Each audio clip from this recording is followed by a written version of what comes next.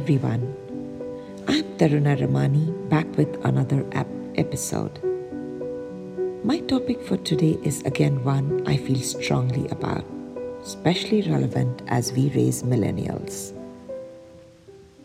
We are on our toes constantly, knocking off items from our list that we do and the entire gamut. From the time we rise at dawn, we orchestrate, plan, and execute what we can for our kids. All of it so they have a good life. A good life, right? That's what I'm speaking about today. So, what is a good life? Can you quantify the good? On one level, it's definitely a solid education for our kids. What else? Is providing them good education enough for them to enjoy a good life? Dear audience, we are living in a world of plentiful. Sky is the limit as far as abundance goes, and we want to ensure that our kids have everything they need and most of what they desire. We strive to provide the best care, education, attention, and opportunities that we can.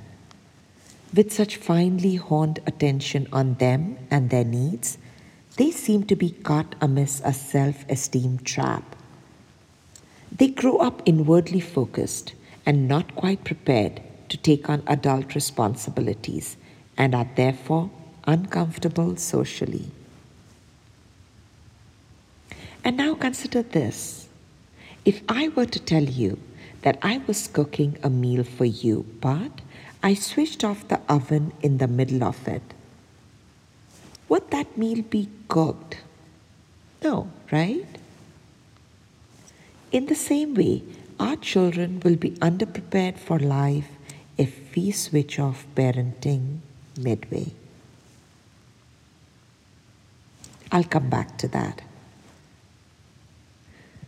Now think about it. For most part, our focus as parents is on academics, the GPA, the grades. They are very important, don't get me wrong, but they are not the only thing that is the be-all and end-all. Yes, our kids will get into a good college if they get a good GPA, but parents, there is life beyond that. In fact, the real world experience starts beyond that time. How are we preparing our kids for it? Generation X, the millennials, are raised differently than we were because we feel we should and we must do all we can to keep their self-esteem high. The amount of oohs and ahs they get for every achievement, small or large, is exaggerated inadvertently. We have mastered the art of magnifying their achievements, dramatizing their pain, and anticipating their falls. We have. When we were growing up, to be independent was considered a life lesson. We climbed trees. We did so many things that our kids don't anymore. Way back then, when life was not this simple and answers were not available at the click of a button, our parents probably did not even have the time to focus on each and everything we did. We tried, we failed, we tried again, or made attempts to learn somehow. In the book, The Self-Esteem Trap, Raising Confident and Compassionate Kids in the Age of Self-Importance by Polly Young Essendrath, Janine Norris talks about today's young people being information-rich and experience-poor.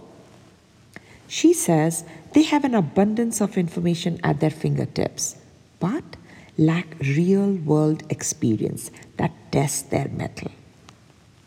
She compares today's generation to the boomers' generation and says that we were experience rich and information poor. were in school to find out what adults knew. But that's not the case anymore. Everyone has access to all kinds of information on the internet. And these teens have grown up at a time where real life experiences have been on a decline. They have not spent as much time in quote unquote living. They think they might know about the real world, people, places, and things because they've seen or heard about them on the media. But they truly lack insight from experience. Parents, that's a blind spot right there in our parenting because we make their path so smooth for them, making sure obstacle courses and challenges are minimized. We overprotect and overglorify them to an alarming point. The impact of this is when they land into the real world, or say are at a job with a boss who's expecting better than what they can deliver. Then there is a gap in their expectations or acceptance of the real world. This leads to confusion, unacceptable view of the real world and of life. Polly Young Essendrath in her book says, if a person believes he is or should be special, he will tend to apply the brakes when he encounters challenges that might bring him down. If he believes or has been told that he's the best, the wittiest, the fastest, or the funniest, he will be petrified of failing. Since there's always the possibility of failing at something he hasn't done before, he will avoid diving into new or rough waters. I completely understand what she means here because as a public speaking coach, I've had students who did not want to make a fool of themselves in front of others. They did not want to attempt speaking because they were high achievers in school and everything for them had to be perfect. Public speaking being an unknown territory, they would shudder to face criticism and withstand challenge. Parents, remember this. Kids not used to failure cannot handle failure in any form. What can adversity teach our kids? It can teach them to rely on themselves, to make decisions and engage in problem solving. Think about this. However much you give your child a swim lesson, your child still needs to get in water to try out the lesson, right? Yes? In the same way, I say, please do not deprive your child of the lessons and the experience that comes with problem solving. And now let me list the 3 main reasons according to me why. First, it's not fair for you to use your experience, which is way beyond your child's, to solve their problems. Second, their worldview is dramatically different from ours, and thus their lessons need to be aligned to that. And third, reason is more like a question. And that question is, when will they learn? Until when will they learn in proxy? And how effective is second-hand learning? I've been through a few bumps in life. I'm sure you all have too. Can any of us be exempt from the pain, the trials, the challenges that are part of just living? When we know that, are we preparing our kids for it? We think we should protect our children from the pain. We want to see them happy ultimately and do what we can in the short term and ahead. What if we were to let them have times of failure or let them not have our immediate attention? Let them not have that best seat. What if? Well, we would be doing them a favor because if our kids are made to believe that they can get what they expect or what they want from life, they will expect that all the time. And if they don't get it, they will not be happy or fulfilled. They will blame themselves and get caught in a low self esteem trap because they suddenly found that they were not worth it. It might just be the way things are, but not to them, because they were always led to believe that their happiness was the most important thing for everyone around them.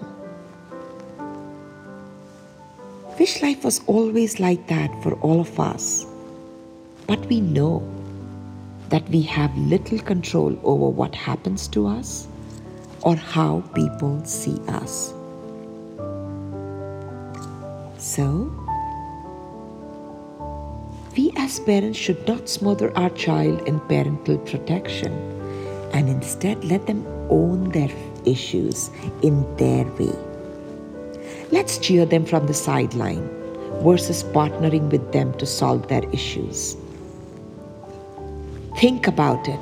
How does it make sense that we do not show confidence in our children's ability to solve problems and yet we want them to become self-confident?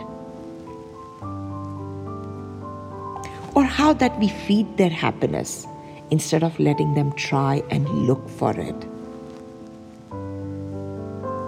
I end here and would like you to think, what is important for your child?